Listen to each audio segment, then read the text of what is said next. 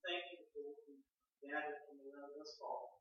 We're praying right now, Father God, that your Holy Spirit will work through us, Father God, and will do more in us. So, God, we just thank you. In the Son.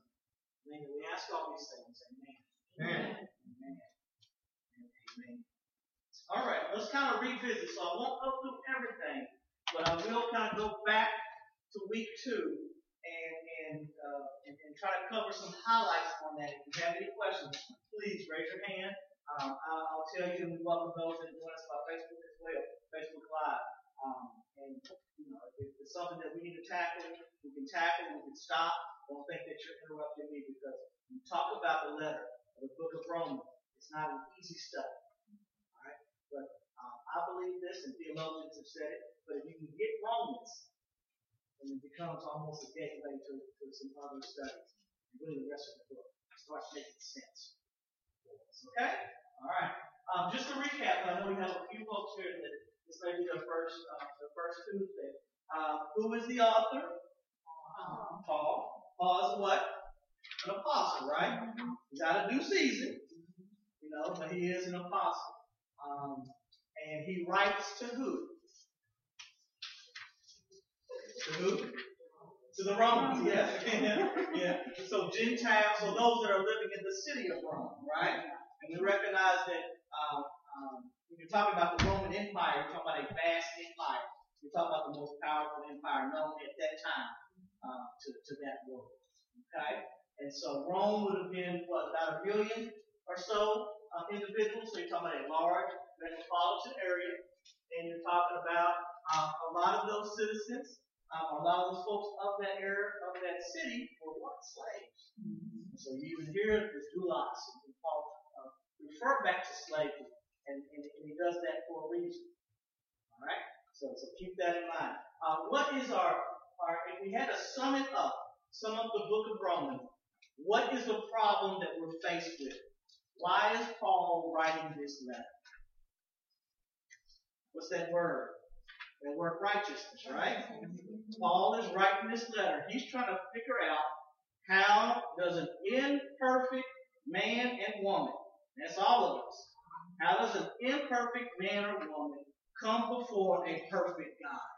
That's the whole point of the book. All right? Some of us may be thinking, well, I'm not imperfect. Well, he's going to tackle some of that. That's what we're in right now. For those folks who think they're not part of that group.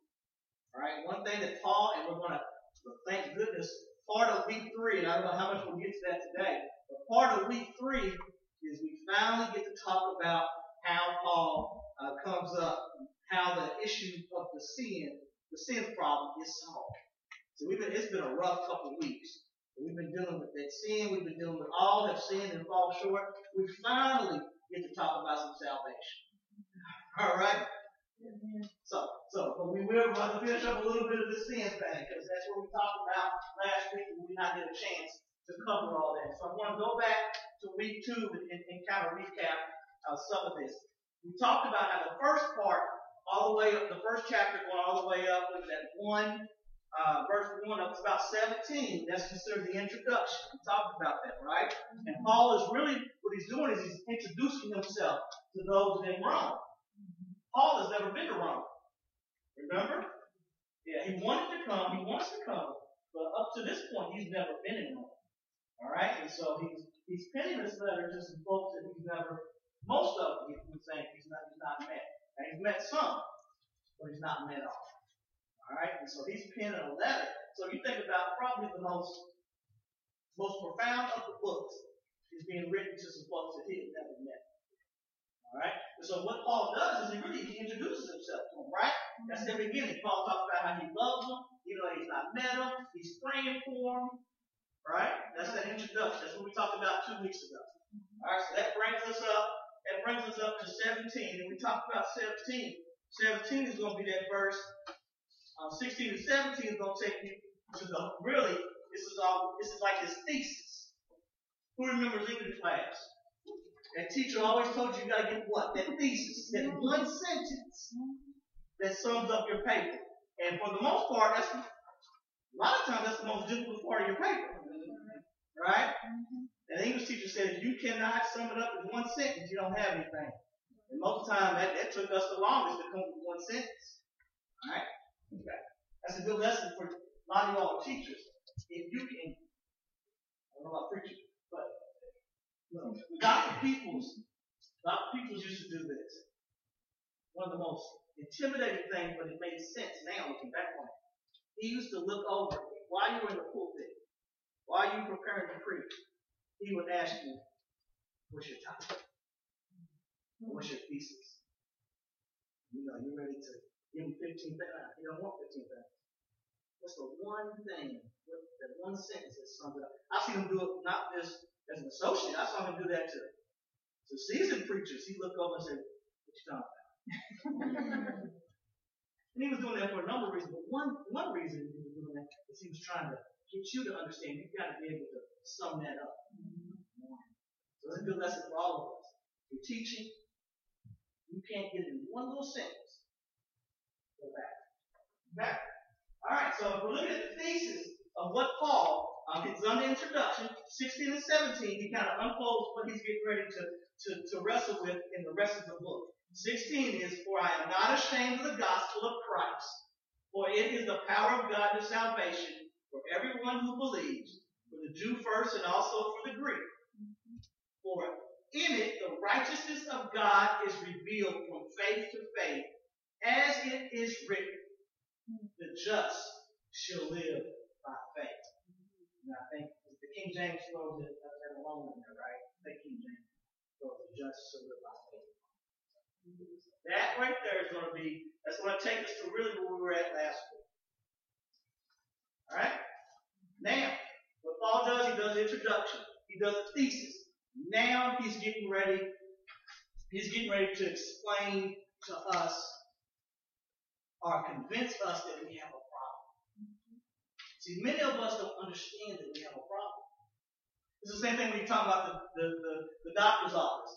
Many times, until you understand that you've got some issues, there's nothing a doctor can do, right? Same thing with us as believers or not believers. See, the world is walking around, and many of us in the church are walking as if we do not have a problem. We don't understand that we have a serious problem. There's nothing that your name on this and your mama's name on this don't do for you. All right. So that's what we tackled in that second week. Is the problem of what? What's our number one problem? Just so we're all sin. And so what he did with this, you go ahead. I'm sorry. You go ahead with me, Ms. Jackie. Okay. So what he does in this is he creates a courtroom scene. All right. And that's where we were at last week. If we were kind of breaking down the courtroom, and it was kind of getting real heavy. So let me give you the big view, and then we'll kind of deal with some of the details. I want to give you the big overview, so you have that. He sets a courtroom scene to make sure everybody understands that they have a sin problem. And for many of us, that sounds simple, but the world goes, like I said, as if there is no sin problem. And many of us in the church go as if there's no sin problem. And so what Paul does is he takes sections of humankind. And before it's all said and done, he includes everybody. So he first deals with the pagan, right? The one who does not know God at all. Right? And most of us are hallelujah. You're right. They all need to go to hell. And then he gets us, right? The second part, he deals with the pious and the uppity Gentiles, right? Who have the law. That's us. Preferably it's not us too long. But that's us right there that feel like, we'll point to them and saying, well, God, they're way worse than I am. Right? So you've got the pagans have sinned and fall short. The pious Gentiles have sinned and fall short. And then he deals with the Jews. The Jews are in the same boat. They got the law. Look, you gave the law to us. Again, we reiterated, we keep talking about it. The Jews were set apart. They were God's chosen people. You have to understand that. If you refute that or don't understand that, this is going to be a difficult book. The scripture period is going to be difficult for you to read. They were set apart. All right? So he deals with them as well, though, because you've got a set. And when I talk about, or Paul talks about Jews, and he talks about, that's not everybody. We're talking about really human, because I mean, you've got families of believers. We understand that, right? Even in the midst of Noah, when everybody was doing everything they thought was good under the sun, you still had that one family that was saved, all right? God always leaves himself with a witness. All right, so don't think, well, they're talking about everybody. Somebody, no, there were some folks. We're going to talk about Abraham. There were some folks that knew the Lord and had the faith that Paul was talking about. But overall, we're talking about humankind. Okay, so it's not going to be every Jew. We're talking about this. It's not going to be every Gentile. But Paul uses in a general sense to really show the trajectory, if you will, of humans as they spiral down. And as we continue to spiral down. Look, we've not gotten better. We talk about that. You know, evolution wants us to believe that we get better. We go up. No. There's a de-evolution when you talk about mankind. We're actually more wretched than what we were. So it makes sense. So we've got the pagans, all have sinned and fall short. We've got the pious Gentiles, all have sinned and fall short. That's all love. We've got the Jews who thought they were so Seditic because they had the law. No, you sinned and fall short. And he talks about the entire world has sinned and fall short. That's the overview of week 2. And so all Paul does is pretty much bring each of those groups up to the courtroom stand and say, you sinned and fall short. All right? Probably should have did that last week. So that's that whole section of week 2. Good question? Just a comment. I read through 18 to 32, and I've never lived in this, so it's probably been all hot. Yes, ma'am. This is a picture of America today. I mean, you know, it's like you abandon your natural function of the woman's body, of the man's body, we're filled with wickedness, greed, evil, envy.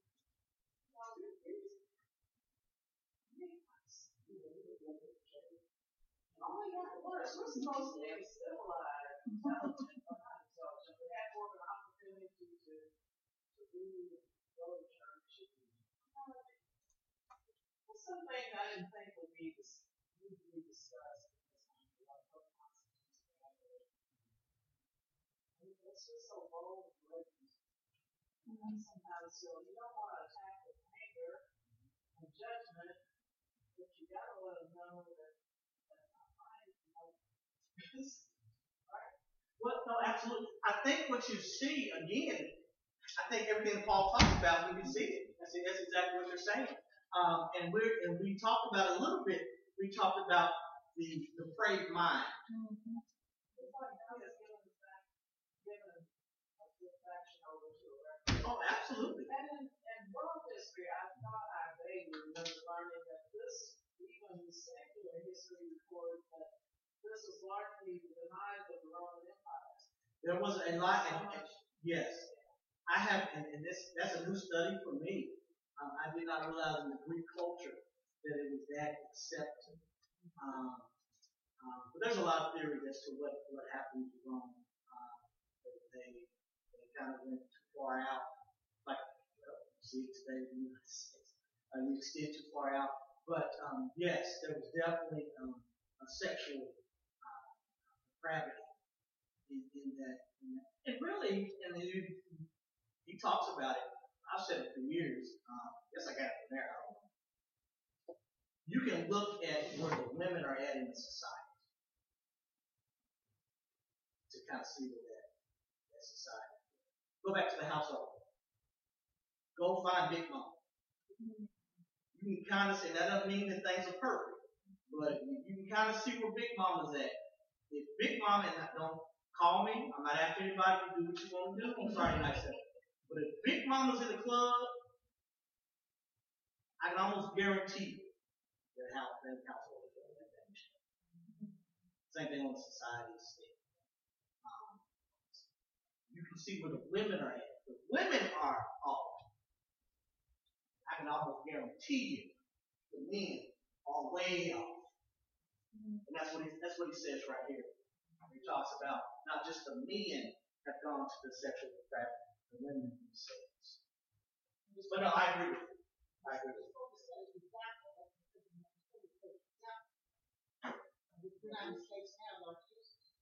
Yeah.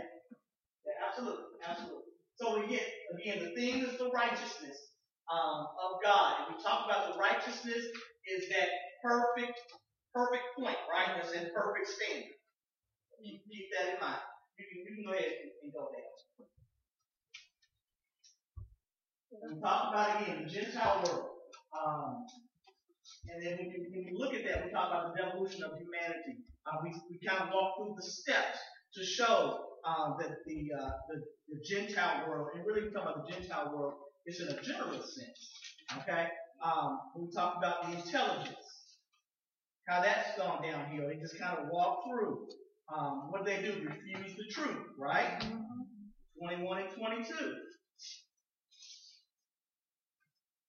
Because although they knew God, they did not glorify Him as God, nor were thankful, but became futile in their thoughts, and their foolish hearts were darkened. All right? Now, this is key. Professing to be wise, they became fools. So that's what we see right now. It's hard to argue with folks that believe they're right.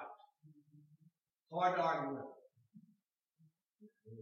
They can be dead wrong, but if they believe they're right, it's hard to swing, right? And again, we're seeing, and we're going to talk about that when eventually, well, we've already kind of gone over, where God turns them over to a reprobated mind. I read a Bible study this week that said God cannot bless who we pretend to be. Yes. Yeah. Fantastic quote. And we talked about that reprobated mind. We talked about how the mind gets to a point where it's numb to the goodness of God. And so what he does is really a form of his wrath. What he does is he takes his hand off you. As I say it all the time, you want him to whip your bottom, keep you in trouble. But eventually, if we're stuck in sin so long, we refuse to repent, he's going to take his hand off us and give us over to our lust. And then you take the consequences of the lust. Right? Take the consequences of what we love. Alright? That's what that turn over to a reprobated mind means. When you're totally numb to the goodness of God. And you can see that. Now keep in mind, we don't know who's going to eventually be some water. Who's going to eventually give their heart over. You have some church communities who don't believe in evangelism, right? They stay away from evangelism, period, because they believe that whoever's called, they're called. They just leave it alone. But we don't know who that is. That's why we're called to evangelize. We have no clue. Y'all got to do the picture of that thief, right, that made it in on that cross. He didn't go in. There wasn't no seminary he went to. No Bible study. But Jesus said, "Today thou will be with me in paradise." So we see the intelligence. We see the refusal of the truth. They get to the point where they literally turn the truth into a lie. Don't get me started with where we're at today for our politics. So we get to the point where we literally try to convince folks that the lie is really a truth.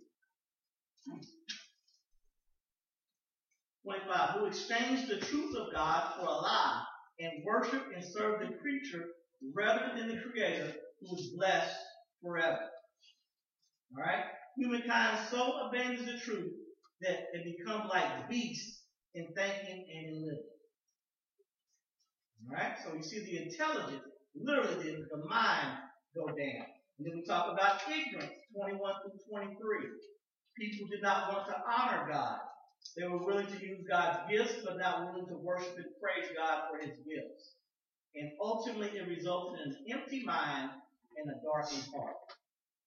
So instead of becoming the worshiper, he becomes the philosopher. And remember what I said last week. Man is made to worship. Man will always worship something. Yep. That's how Satan gets most of us. Yeah. That's how Satan gets all of us. We are made to worship the Son. Alright? So 21 through 23 continues to show that ignorance. You can even see it. We'll manufacture a false God, won't we? We'll make one up. We exchange the glory of the true God for substitute God. That's that exchange. Look at that 21 through 23. They exchange the glory for shame, incorruption for corruption, and truth for lies. We'll literally hand that piece over and then take back that mess right there. When we talk about false gods, in Genesis 3, we talked about that. How did Satan get them? Satan said, Adam and Eve, what did he say? Eve in the garden. Would be like God. Yeah. When we talk about indulgence, a short step from idolatry to immorality. If we are our own God, we set our own standard, and there's no fear of judgment. Right? The lies that man is his own God and should worship himself.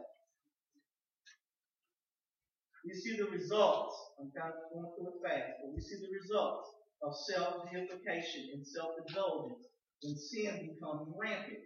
That's 24 through 27. Look at that. Therefore, God also gave them up to uncleanness in the lust of their hearts to dishonor their bodies among themselves. So again, look, one thing I say all the time is we can't control sin. Think about your own addictions. We've tried to control that. We've all got it, right? We've all wrestled with it. But think about that. We've tried to control it. One of the more difficult things is watching folks that wrestle with pornography. That'll come out. That'll come out quick. The more and more that you try to hide it, it'll come through. Same thing with food, any of that. But that's that indulgence. He talks about the lust was so much for them that they just could not control it, and it literally became them. That's a good Bible study right there. It leads you to good Bible study. That sin, they literally called it. And his name was Legion. Legion meant many, right? Many demons. That's what he was known by. That sin had overcome. So again, all sinners, 24 through 27. God reveals his wrath, and this is John MacArthur, this is not mine, pastor in California. God reveals his wrath in two ways, according to John MacArthur. His wrath is eternal wrath. We talk about hell. Eschatological wrath. And eschatological is a big term for the doctrine of final things.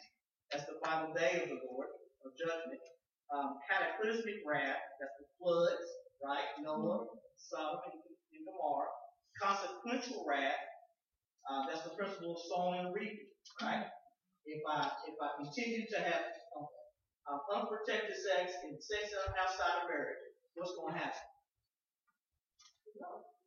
Diseases, children that we're wrestling with, all kind of stuff, right? That's that reaping and sowing. That's God's wrath as a result of consequences of sin. And then the wrath of abandonment. That's what we're dealing with when we talk about turned over to a reprobated mind. That's where he literally takes his restraint. Right? Okay. So now impotence. All right. So again, we're talking about the downfall of man. This is going to be our willingness, our desire not to repent. That's what that is. That's our unwillingness. That's what I'm trying to say. That's our unwillingness to repent. That's 28 through 32. And even as they did not like to retain God in their knowledge, God gave them over to a debased mind to do those things which are not fitting. Even as they did not like to retain God. So literally, it's not that we just get to the point where we turn God off. I mean, we literally throw God away. I mean, one thing not to mess with. It's another thing to middle finger.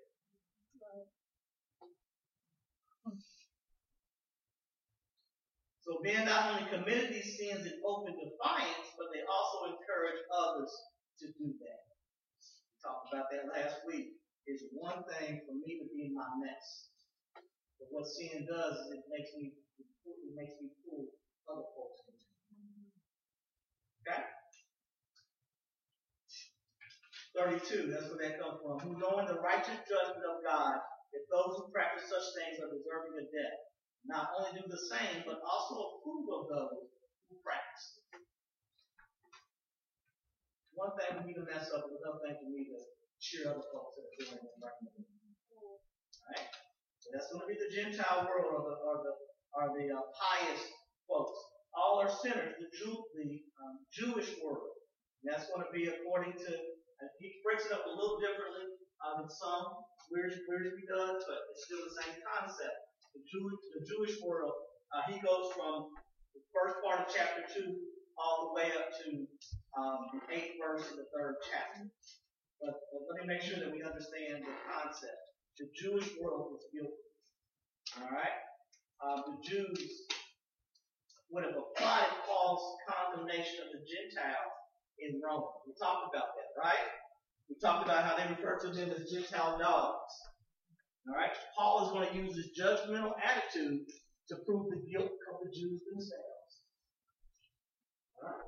And it's the same thing with us. As soon as we start judging folks, it's not too far of a stretch when we really start judging ourselves. Okay? And that's really what Paul does right here. The Jews, 1 through 3, the Jews thought they were free from judgment because they were chosen people. Paul points out that God's election made for more responsibility and accountability. So there are the chosen people, right?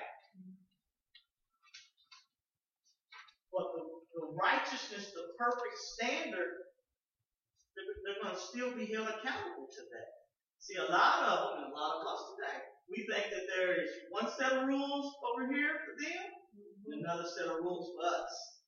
We think because we've done all this work and done this and that, no. The standard is what the standard is. Alright? You can't move that standard. If God moves that standard, in fact, talks about that He has no partiality. Alright? The standard is what the standard is. When we talk about the law, when we talk about sin, let's make sure we understand.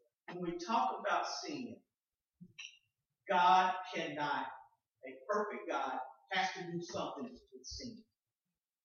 So it doesn't matter if you're a Jew, it doesn't matter if you're a bishop of all of Lexington. Sin is sin when He looks at that.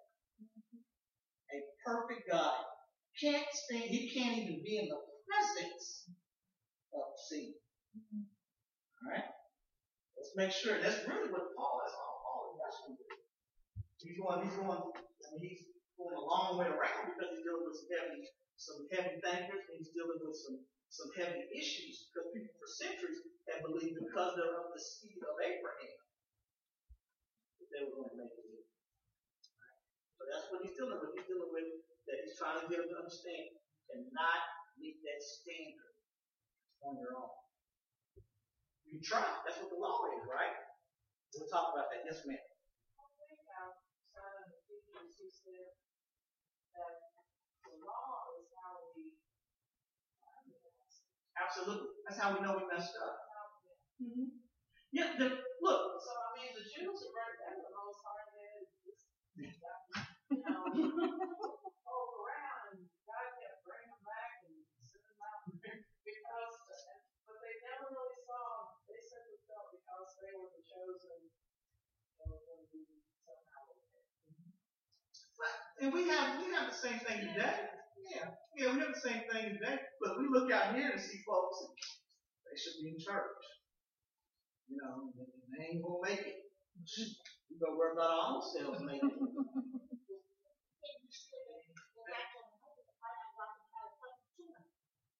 You better have that heart to go out there and try to make it.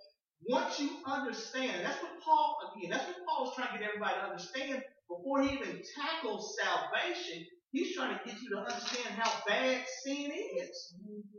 And once you start understanding how bad your sin is, You're not going to start looking out here and be like, well, that sin is worse than mine. No, my sin is to the point that I need to be worried about my sin, not necessarily their sin over there. No, you're absolutely right. And he'll talk about, even at the end of this, he'll talk about what is there to boast in. There's nothing to boast in. You're wretched. I'm wretched. We're all here by the grace of God. Yeah, that's why for us to come to church and have a bad attitude and be nasty is something wrong with that. It's something wrong when we have a nasty. We don't have time to have a nasty attitude. I'm working to become more Christ-like. That process of sanctification. I don't have time to be nasty with folks. But no, you're absolutely right. But look, there's nothing. I'll make sure we'll tackle this more. There's nothing wrong with the law. Right. Just can't keep it. Nothing wrong with the law. That's why we don't throw the Old Testament away. Right. Yeah, there were some, folks say, well, I studied the Old Testament. What do you mean, I studied the Old Testament? It's still God. It's the gospel concealed, but that pointed to Christ. Right. All that pointed to Christ. So there's nothing wrong with the law. Grace had to come, though, because we couldn't. Amen. Okay. I think we kind of revisited some of this, so hopefully we have a better footing. So all are sinners, Jewish world. We talked about how the Jews thought they were free from judgment. And then we talked about that list in Romans 1:29-32. We already kind of went back to that, but that's going to we're all in that list. All right, I know the first list, they talked about, homosexuals, and everybody's like, yeah, get them. They keep on dating, backbiting, and all that. Yeah, it gets us off. Yeah, absolutely.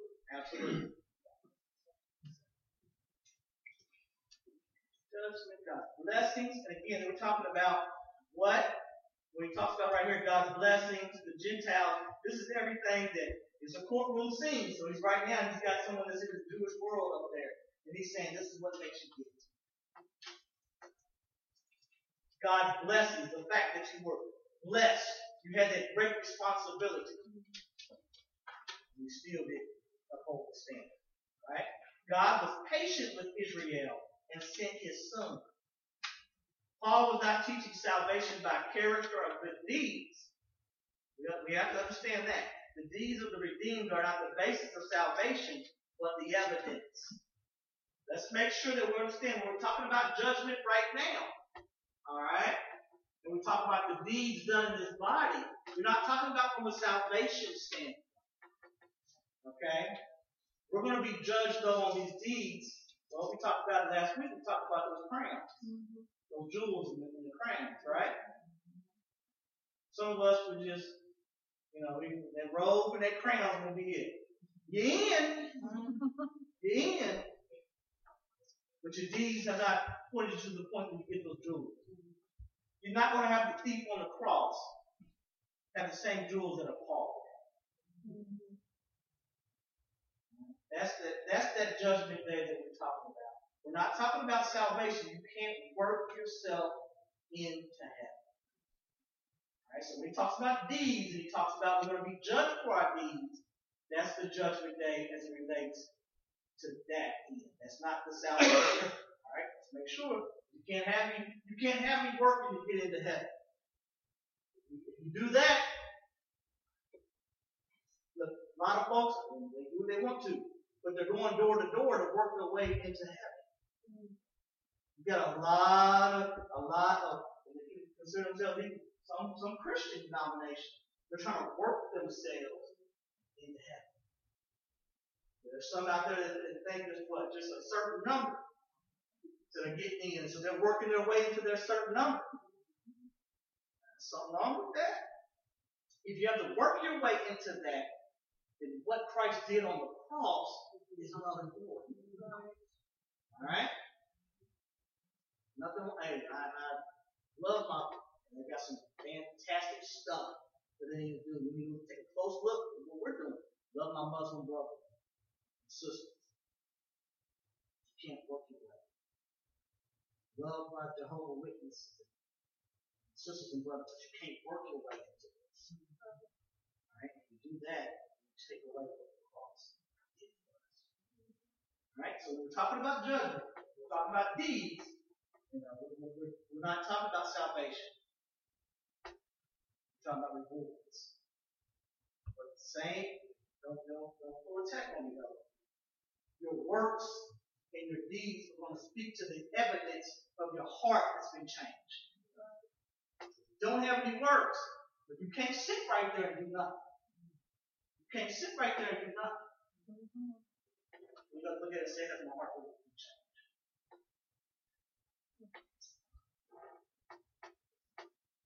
Okay, I'm jumping. You can go ahead and go down. God bless you. Yep, true saving faith results in obedience and godly living. And when God measured the deeds of the Jews, He found them as wicked as the Gentiles. Right?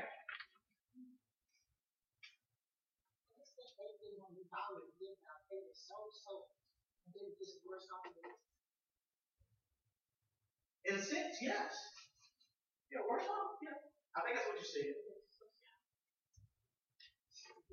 They had the law. They were still blind. We talked about it. Who did Jesus go after in the New Testament? He went after the Pharisees. Because they understood. They had the law. They had studied it. They were wretched, if not more, than the prostitutes and the publicans.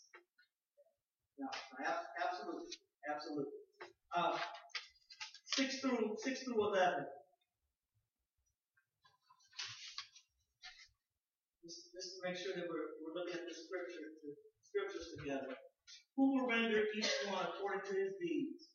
Eternal life to those who by patience, continuance in doing good, seek for glory, honor, and immortality. But to those who are self-seeking and do not obey the truth, but obey unrighteousness, indignation and wrath, tribulation and anguish on every soul of man who does evil, of the Jew first, and also the Greek. But glory, honor, and peace to everyone who works what is good, to the Jew first and also the Greek, for there is no partiality in God. That would have been just earth-shattering. The Jewish, the pious, the good, the Jewish folks that say there's no partiality. No partiality when it comes to that. He continues to, I don't know if we'll get to the end. Never get to the end of week 3. But that's okay, because I wanted to make sure that we were where we needed to be at. God's law, so God's blessing convicts the Jewish world, and then God's law convicts the Jewish world. Romans 2:11 would shock the Jews. That's what we talked about. They felt they deserved special treatment. Paul points out that Jewish law only made the guilt of Israel much greater. The Gentiles were not given the law, and so would not be judged by the law. Now, let's make sure, let's kind of tackle that a little bit, because that can be a little tricky. Last week we talked about the conscience. And we talked about how even those that have not heard the law, there's still an imprint of humanity. Look, God's image is on all of us. And when you talk about conscience, you can look at every culture. There is an idea of right and wrong. Now, many cultures have decided to do wrong. But there's always a right and wrong. Because, how do you know that? Because we put place to try to atone for that. When you look at the pagans, what they've done, they sacrifice. They sacrifice children and did stuff like that. So if you look at, I don't care how bad the culture is, there's something in place to try to deal or try to atone for mess-ups. Statues made, for mess-up, what they view as mess-up. They mess it up more trying to go about it, trying to fix it in a way that's ungodly. But even when you talk about, and this is one because I've even wrestled with this as studying this stuff. What do you do with a culture that has never been exposed? What do you do with a culture in deep Africa, deep India, or whatever, that's never been exposed to the gospel? How is God going to judge them? And you have to start looking at it. If God judges us based on what's been revealed to us. That's heavy. That's heavy. We'll never be able to get to heaven and say that he wasn't there. We'll never be able to do that. So even in the midst of creation, you just look at it. All you have to do is wake up in the morning. Wake up early in the morning. And you can see God. There's a conscious, there's an imprint of good and bad on every life, on every culture. Think about it. We know that. We know what's right and wrong. We know that you don't murder folks. Now we put some stuff in place to try to feel good about it. That's this conscience that Paul talks about. So even the Gentiles themselves, so even those that have not been exposed to the law, God is still going to judge based on what's been revealed to them. All right. Well, we'll come back to that because that's kind of heavy, but we'll look at that. So the Jews bragged in the law and looked down the pagans who worship idols. Paul points out that the practice of the law, not the possession of it, makes the difference. All right? We're going to even talk about circumcision. And we're not going to get to all of it. So even when you talk about circumcision,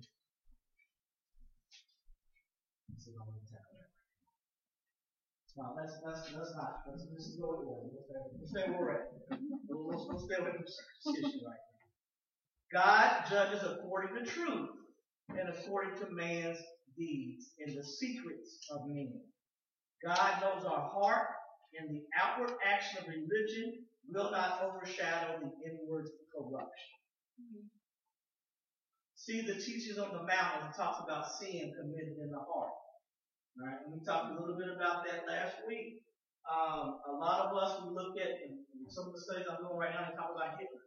They talk about that. Everybody kind of uses that as the benchmark for a bad person. But let's be careful. Understand that what Hitler did was atrocious, so I'm not after that. But Matthew talks about that I may not have killed anyone, but if I had in my heart anger against my brother, I'm just guilty. Think about that.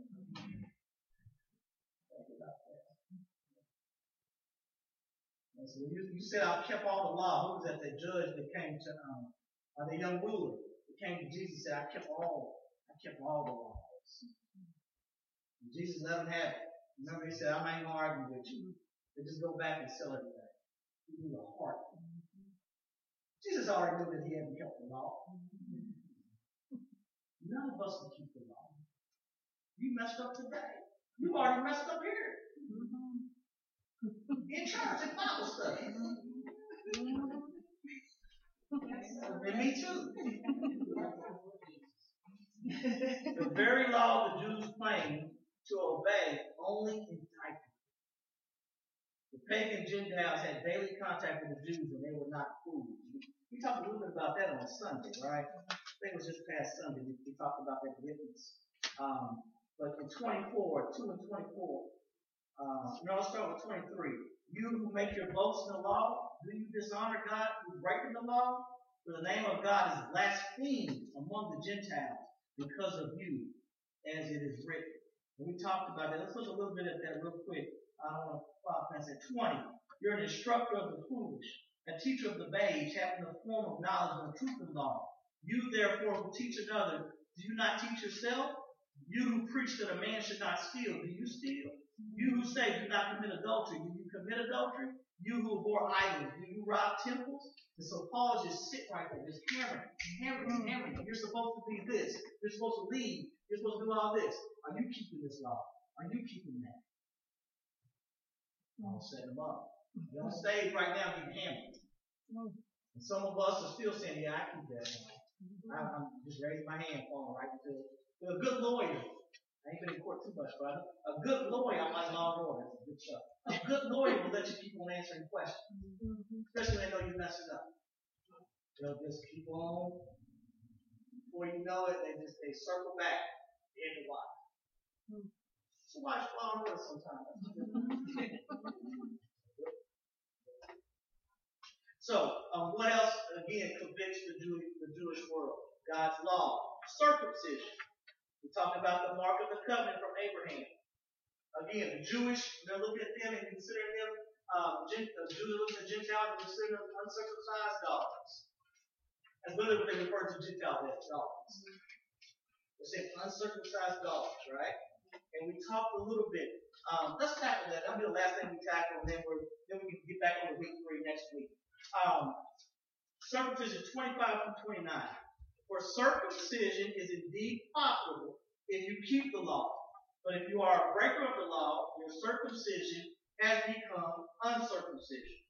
Therefore, if an uncircumcised man keeps the righteous requirements of the law, will not his uncircumcision be counted as circumcision? And will not the physical uncircumcised, if he fulfills the law, judge you who, even with your written code of circumcision, are transgressor of the law? For he is not a Jew who is one outwardly, nor is circumcision that which is outward in the flesh. But he is a Jew who is one inwardly, and circumcision is that of the heart, in the spirit, not in the letter, whose praise is not from men, but from God. Okay, all right, this is key right here. Again, Jewish audience shocked. Because circumcision is what set us apart. We all know what circumcision is physically, right? Everybody understands that. All right? So, who was the first? Well, not the first. From the covenant with Christ, the first would have been who? Abraham. Right? And that was a seal. That was a sign. We're going to talk about it next week. We know that Abraham was what? Righteous. It was counted unto him for righteousness. Was that before the circumcision or after the circumcision? Before. He was already righteous before the after the circumcision. Alright? And so what Paul is saying, he's saying your circumcision, the thing that you thought set you apart for all these centuries, all these years, it literally is uncircumcision. He's saying the true children of Abraham are those that have a circumcision of the heart, not the physical circumcision. And he goes as far as to say that you're not even really a Jew in the sense of a spiritual. You may have the lineage, but you're not a spiritual son of Abraham. Cutting all up, cutting legs off. Here I am thinking because of my last name, I'm this and that. Because of who I think I am. Paul is saying, in fact, you're not even a son of Abraham. He's saying Abraham was righteous. And if you're going to be a righteous son, if you're going to be a Jew in that sense, then you have to have the circumcision of the heart. And then he goes, and really what he does, he paints the picture that the physical act of circumcision in and of itself means nothing. And so then you can take the next step and say, the person who has not been circumcised, the Gentile, right? We're going to wrestle later where they try to make the Gentiles get circumcision and stuff. Paul is saying, you making folks get circumcised. That ain't what does it. So Paul takes it a step further and says, you know what? The folks who have not been circumcised physically, but have been circumcised in their heart, meaning they have the spirit that has been turned to God, they become the circumcised Jewish nation from a spiritual standpoint. So Paul was just wiping years and years of stuff that they believed. He's just wiping it away. So that's that uncircumcision. It sounds, you know, uncircumcision, circumcision, that's all that is. He's talking about the circumcised heart. I said it last week, not trying to be funny, but if you can circumcise 15 times a month, you ain't changed your heart, and all you are is just hurt. I'm not trying to be honest. Just hurt.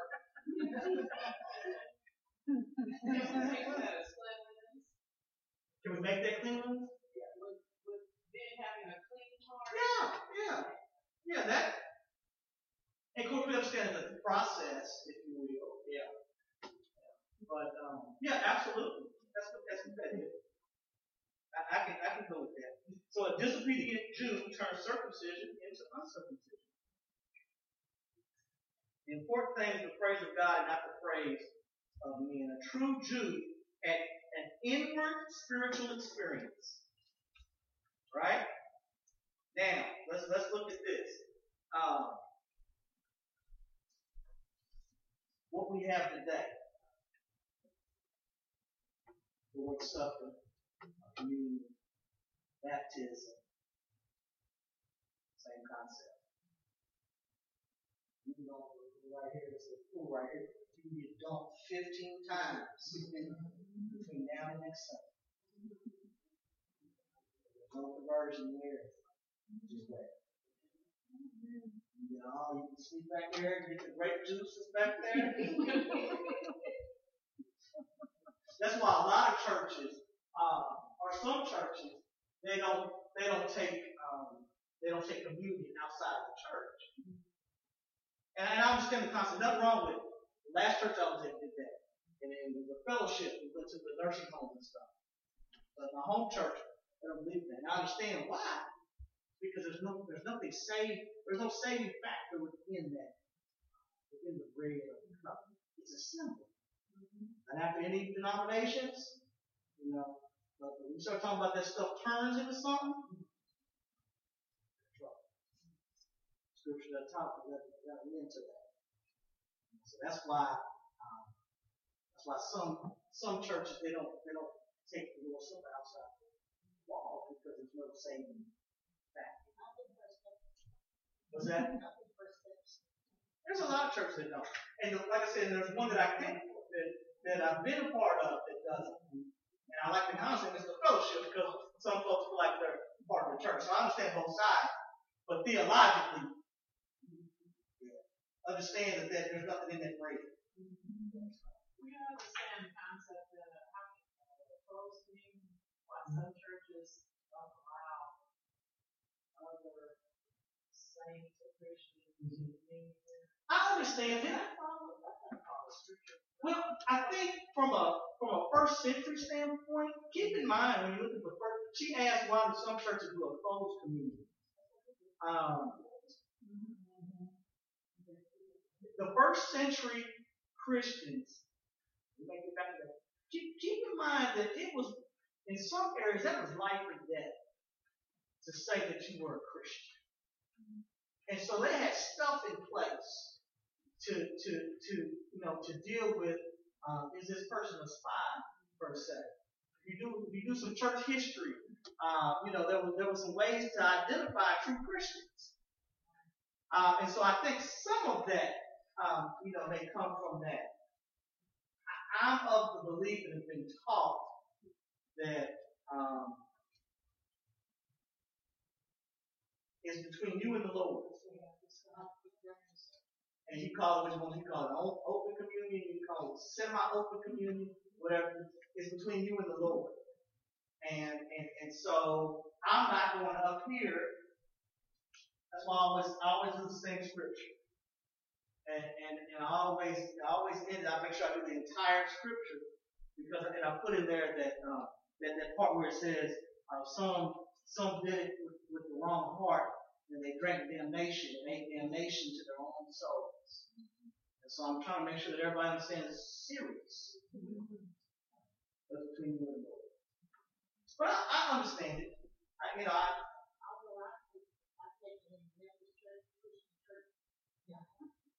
When I take it to the members of Jesus. Yeah. I have to remember Yeah, absolutely. Yeah. So, like I said, I don't necessarily agree. Just have an understanding. Yeah, but I think, and like I said, you may talk to someone else, and they may have a different they may come up with the scripture. I don't know personally. I don't know where. I do know though, the first century, Christians did a lot of stuff to try to deal with spies and stuff like that. So maybe that's what it is. Yes. Okay, then what does it mean when it says the getting at home? Let me at home. Well, you have to know the story behind that. What they were doing is they were using Lord's Supper to boast. That was the Corinthian church, right? Corinthians had a lot of problems. And one of the things that they were doing is you had some folks that were coming, they didn't have nothing to eat. And then you had some folks that would get drunk and bringing all kind of food and not sharing. And he said, if you're going to mess up like that, don't bring that mess in here. You keep that out of here, and then, we're dealing with, and then, so they basically took the fellowship. That fellowship, that was a meal. That was a fellowship meal. And so they took it and messed up with that. Yeah, and he said, just don't even bring that mess in here. I'm not going to give you an avenue to mess up Lord's Supper. We used to take the Lord's Supper. No. Two men to them would be about 5, 6, so they could stop doing it. Yeah, I had close pastors that said it's a supper.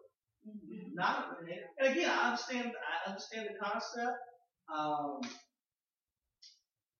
We could literally talk about all that stuff. This is what I would say to it. I don't think it's a salvation issue. I think the old folk had it right. I think they understood that it was a separate service, and they tried to hold the reverence of it. So I think they absolutely had it right. In the same time, in the same vein, we do it now, many times after service because people don't come back. You have some churches where it's literally a health issue. There's dangerous neighborhoods and stuff. And so you've had a lot of reasons for why they've changed and why many churches have changed. But I will say I think the older generation had it right. When they changed, we have like the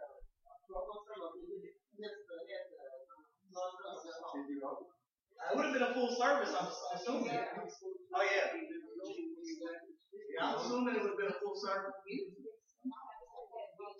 would have been a full service problem. In fact, what I try to do, if you notice, and we'll get on out of here, what I try to do is, I'll always end the morning service. Mm-hmm. And I do that for a reason, because it's not a tack on it. You got to be careful about that.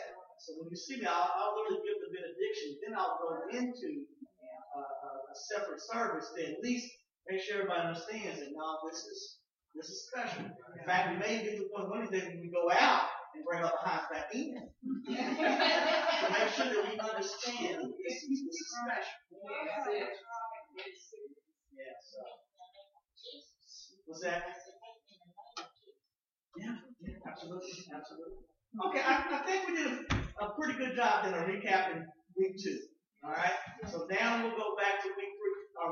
We'll start with week 3. And week 3 is going to be fun. We're going to talk about some salvation. Look, this thing is hurt. For the last 4 weeks, all this sin. And now we're going to deal with, in week 3, we're going to deal with this picture of salvation. We know the problem now. We better know the problem. What's the solution? Okay. So take a look at, if you've not read Romans, don't worry about it. Take a look at 3. If you've not looked at 3, kind of recap 1, 2, and 3, and then we'll deal with, we're going to deal with Abraham. We'll deal with Abraham next week. Alright? Any questions? God, again, we thank you for this chance, Father God, to study your word. Man. Father God, we're praying even now that all that we say and all that we do, Father God, found acceptable in the sight. Yeah. We thank you, Father God, for the hunger that is in this place to dig deep in the Word, Father God. So we just ask, Father God, to just continue to nurture this, Father God. Continue to bless all of these. Father God, as we leave this place without your presence, Father God, your grace and your mercy continue to go with us. Bless all the families that are represented here. In your son's sake, we ask all these things. Amen.